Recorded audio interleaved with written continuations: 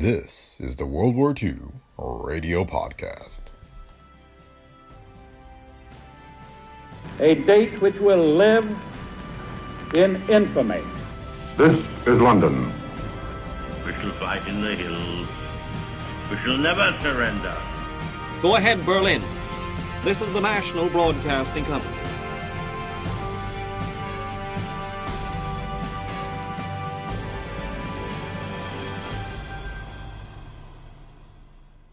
Welcome to the World War II Radio Podcast. The goal of this podcast is to present the original radio broadcast from 80 years ago during the days of the war, with the occasional more recent radio program about the war. Today we have NBC's War Telescope, as it aired on January 22nd, 1944. The series was broadcast from London and offered weekly updates and commentary on the war every Saturday, as well as looking at what could be coming in the weeks and months ahead. War correspondent Elmer Peterson hosts this episode, and he discusses if Hitler will survive the war and the concern of the threat of a third war with Germany. The World War II Radio Podcast is a Brick Pickle Media production. If you like the show, please leave feedback on Apple Podcasts, Spotify, or wherever you listen. You can visit our website at brickpicklemedia.com/podcasts, where you can find links to past episodes and other information. You can also find us on Facebook at facebook.com/WW2Radio. Thanks for listening, and we hope you enjoyed today's episode of the World War II Radio Podcast. From London, the National Broadcasting Company presents War Telescope, a review of the war week and a forecast of possible developments to come. War Telescope features Elmer Peterson of NBC's London staff, a veteran reporter of the European scenes. For his regular Saturday report, we take you now to London.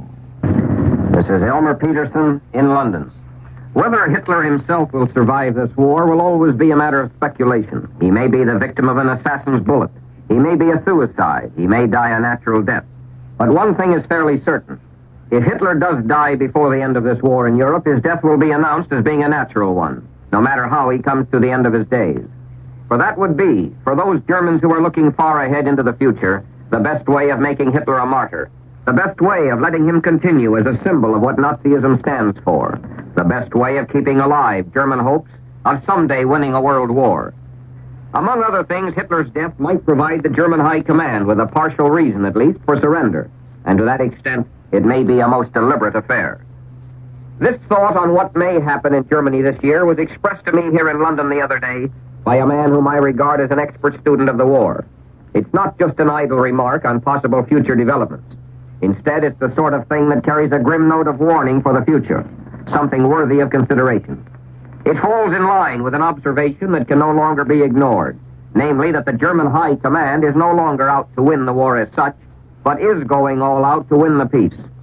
That the German High Command will stop at nothing in cunning and trickery and deception in its efforts to get out of this war in a position to start another one sometime. In a way, it falls in line, too, with something that must be realized clearly now. Namely, that responsible Germans are far more confident about the future than is generally realized, and that they have their own reasons for this. In any event, the shadow of the peace is beginning to fall across Europe alongside the shadows of war. I mention this because you may be interested in knowing something of what people are saying and thinking over here in Britain when they consider the difficulties that lie ahead. Not only in the matter of defeating Germany, but in defeating Germany in such a way that her ambitions towards war and conquest are killed, and killed very effectively. There is, of course, no precise pattern here in Britain in methods of getting information about German strength and German plans. There are the actual tests and demonstrations of German strength. Last night, the RAF lost 55 planes out of an estimated 1,000 planes that raided Germany. It's an indication that the Germans can still defend against attack. And last night we had about 90 German planes over this country. Not a large number these days, but it's an indication that the Germans can still hit back. If you had been here in London last night, listening to the savage thunder of London's guns through two raids, watching the searchlights at work, hearing the shrill whine of planes in the sky above you, you would have realized that Germany is by no means finished. That Germany still has something in reserve, offensively as well as defensively. If you had been here last night, you would have found it a bit difficult to say that the war in Europe is all over but the shouting.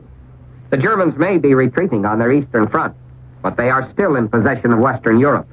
They can still put planes in the air. In addition to these actual events, there's a great deal of information available here about Germany. I could take you with me to great and complicated offices here in London where experts analyze present conditions in Germany. The effect of air raids, the effect of lack of housing, the state of German war production. I could take you with me through London streets to buildings where governments in exile are quartered. Buildings where you can hear all manner of languages spoken, and where you can talk to persons recently escaped from Germany or the occupied countries. I could take you with me to crowded London hotels where you can talk to travelers from neutral countries. But all this information is something you have to sort out and digest as best you can. In the last analysis, it depends on the way in which you can evaluate what you learn against your own experience and knowledge of Germany and the Germans. My own impressions are these. We are getting ready to attack Germany in the West. We are getting ready here in Britain to hit Germany a powerful and final blow. That much we can take for granted. But the Germans are getting ready to meet this blow, and they still have their own hopes of blocking it as a means of prolonging the war, in order to intensify the war strain here in Britain, to encourage their own people, and, they hope, to discourage the people of the United Nations. Moreover, and highly important, the Germans are planning far beyond the fact of their inevitable defeat, their foreshadowed surrender. They're busy now taking a long-range view of defeat. They are already preparing the underground organization that will operate under Allied occupation. If the Poles and French and Norwegians can fight underground, why can't the Germans, who should by this time, after all, know all the tricks of underground organization? Not long ago, I am told, Hitler held one of his meetings with his high-ranking officials. It was, from all accounts, a strange conference. It had nothing to do with plans for great offensives, nothing to do with measuring out new campaigns on headquarters maps. Instead, Hitler devoted himself almost entirely to an elaborate discussion of his own ideas of war weariness here in Britain. He orated on his latest belief, namely that a partial sort of victory might be gained in the end if the war can be continued long enough. And this time, it seems, the German High Command agreed with him for their own particular reasons. From all accounts, as I get these reports here in London, Hitler did not make this a front-line conference. In fact, the Fuhrer spends most of his time now at Berchtesgaden, willing enough at last to leave military matters with the German High Command, which is important. What's being recognized more and more here in London is that it's the German High Command that we must contend with chiefly in the final moments of this war, both militarily and politically. This, in turn, raises the question of what the German High Command is after now, assuming that it has now decided that complete military victory is impossible. The answers here in London are clear enough. The German High Command wants to save itself as an institution. It wants to keep the land war off German soil. It wants to get out of the war with a feeling still strong in the German army that the war was lost by political errors, not by military failure. It wants the best peace possible, but it also wants to have Germany finish the war as intact as possible in its industrial capacity. In short, the German High Command is scheming now to achieve the best possible circumstances for surrender. What the German High Command wants and what it's going to get are, of course, different things entirely. But as one pieces together the information available here in London, its plans may be something like this. First, to retreat out of Russia, fighting all the time to cut down Russian reserves, in hopes of eventually holding a line beyond which the Russian progress will be very slow and costly. By that time, the Germans may hope to send more of their strength into Western Europe in an effort to block the coming invasion. And by the time the Allied air raids on Germany undoubtedly will have reached the stage where the German High Command can use these air raids as an excuse for surrender, and it will have to have an excuse.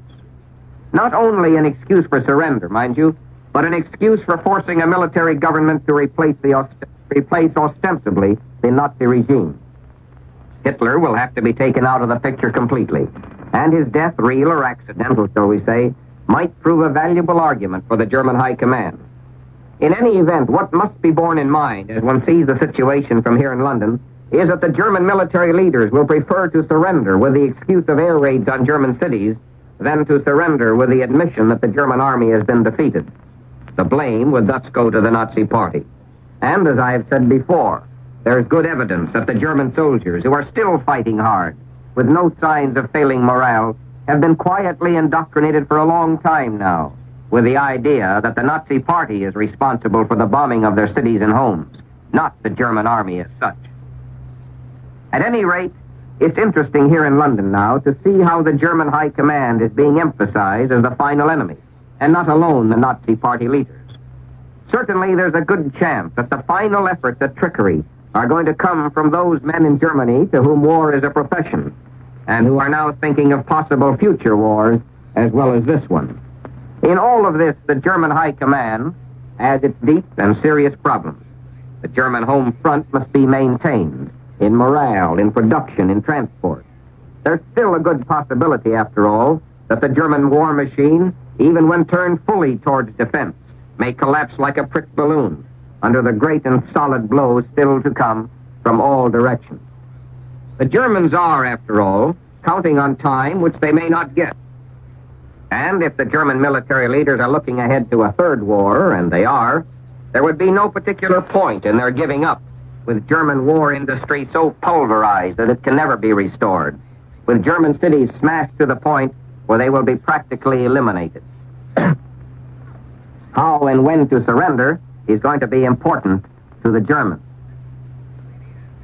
And there's good reason to believe the Germans, despite their hopes and plans for prolonging the war, aren't going to get all the time they need and want. Quite aside from the invasion of Western Europe, they're going to be subjected from now on to an ever-increasing weight and range of air attacks by Allied strategic air forces here in Britain and operating also from new bases in Italy. I can report that heavy American bomber strength is being constantly increased for this purpose, both in planes and crews. At the moment, it's officially estimated here that American air forces, through their great raid on Schweinfurt and subsequent raids on German fighter plane factories, have destroyed about 40% of German fighter plane strength. And there will soon be a full-scale crisscross air offensive against German factories that will be unprecedented in effectiveness. Lieutenant General Carl Spaatz, commanding general of the newly created United States Strategic Air Force, both here and in the Mediterranean, had a word to say about this today. In his first press conference in his new headquarters somewhere here in Britain, he faced some 75 war correspondents and made a simple, direct statement that bespeaks the future very well.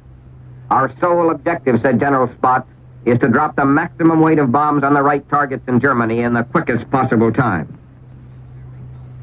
And so we are approaching, as I view the situation here in London, a tremendously vital period in this war. The Germans have their plans and they're gambling on time. Time to get back to something like a one-front war if possible. Time to put through new campaigns to encourage discord among the Allies. Time to pretend that they're getting separate peace offers from one side or the other. Time to devote to defensive measures entirely all their undoubted ingenuity and organizational ability. Time, for that matter, to decide carefully the question of whom they want to surrender to and when they want to surrender. And let there be no mistake about it, the Germans are going to fight to get that needed time. Still, it's no longer a question, really, of whether we can win this war in Europe. It's also a question of whether we can win it the way it should be won. Beyond the problems of invasion, there are the possible great problems of how to deal with a situation which the German army may surrender without admitting in its collective heart and mind that it's beaten. How to deal with a situation which the German High Command may, through the very medium of its surrender, try to play one side of the United Nations against the other. In their new efforts to propagandize separate peace rumors, the Germans show they haven't lost any time in trying to take advantage of that published rumor in a Moscow paper. Here in Britain, you can sense the developing tension now as we move towards this time when the final showdown will come. The British people may be optimistic, but they don't expect to have much time to be complacent. Last night's raid on this country and on London have only strengthened the belief here that the punishment and sacrifice of this war in Europe is by no means over. It's freely admitted that the Germans aren't going to try to block the invasion by measures on the continent alone. The Britons expect to have a good share again of the flame and fury of air raids. The British Home Guard may yet have its chance for action in warding off retaliatory land action in this country. But if the Germans expect the British to break under war weariness, they're mistaken. The people here are weary. They don't welcome the sound of gunfire as we heard it last night, as we will undoubtedly hear it again. But it's going to take some tremendous attacks to break the steady rhythm of the war effort here. Last night, during every break in the barrage, I could hear the clear, steady sound of footsteps along the streets, the clear, unalarmed sound of voices in the darkness, and it was curiously and encouragingly symbolic. There was a steadiness about London last night which was stimulating. And somehow you sense here now that it's a time for steadiness. The days grow longer here. Each day we gain a few minutes more of daylight before the blackout curtains have to be drawn. And little things like that also seem symbolic of the future. And we're getting less and less of the fine-sounding predictions here about the future, which also seem suitable to the present moment. The feeling here now is that this is the time to watch the enemy, the time to give him full credit for what he may still be able to do. This is Elmer Peterson in London, saying goodbye on this program until this time next week. You've been listening to Elmer Peterson and his weekly war commentary from London. This is the National Broadcasting Company.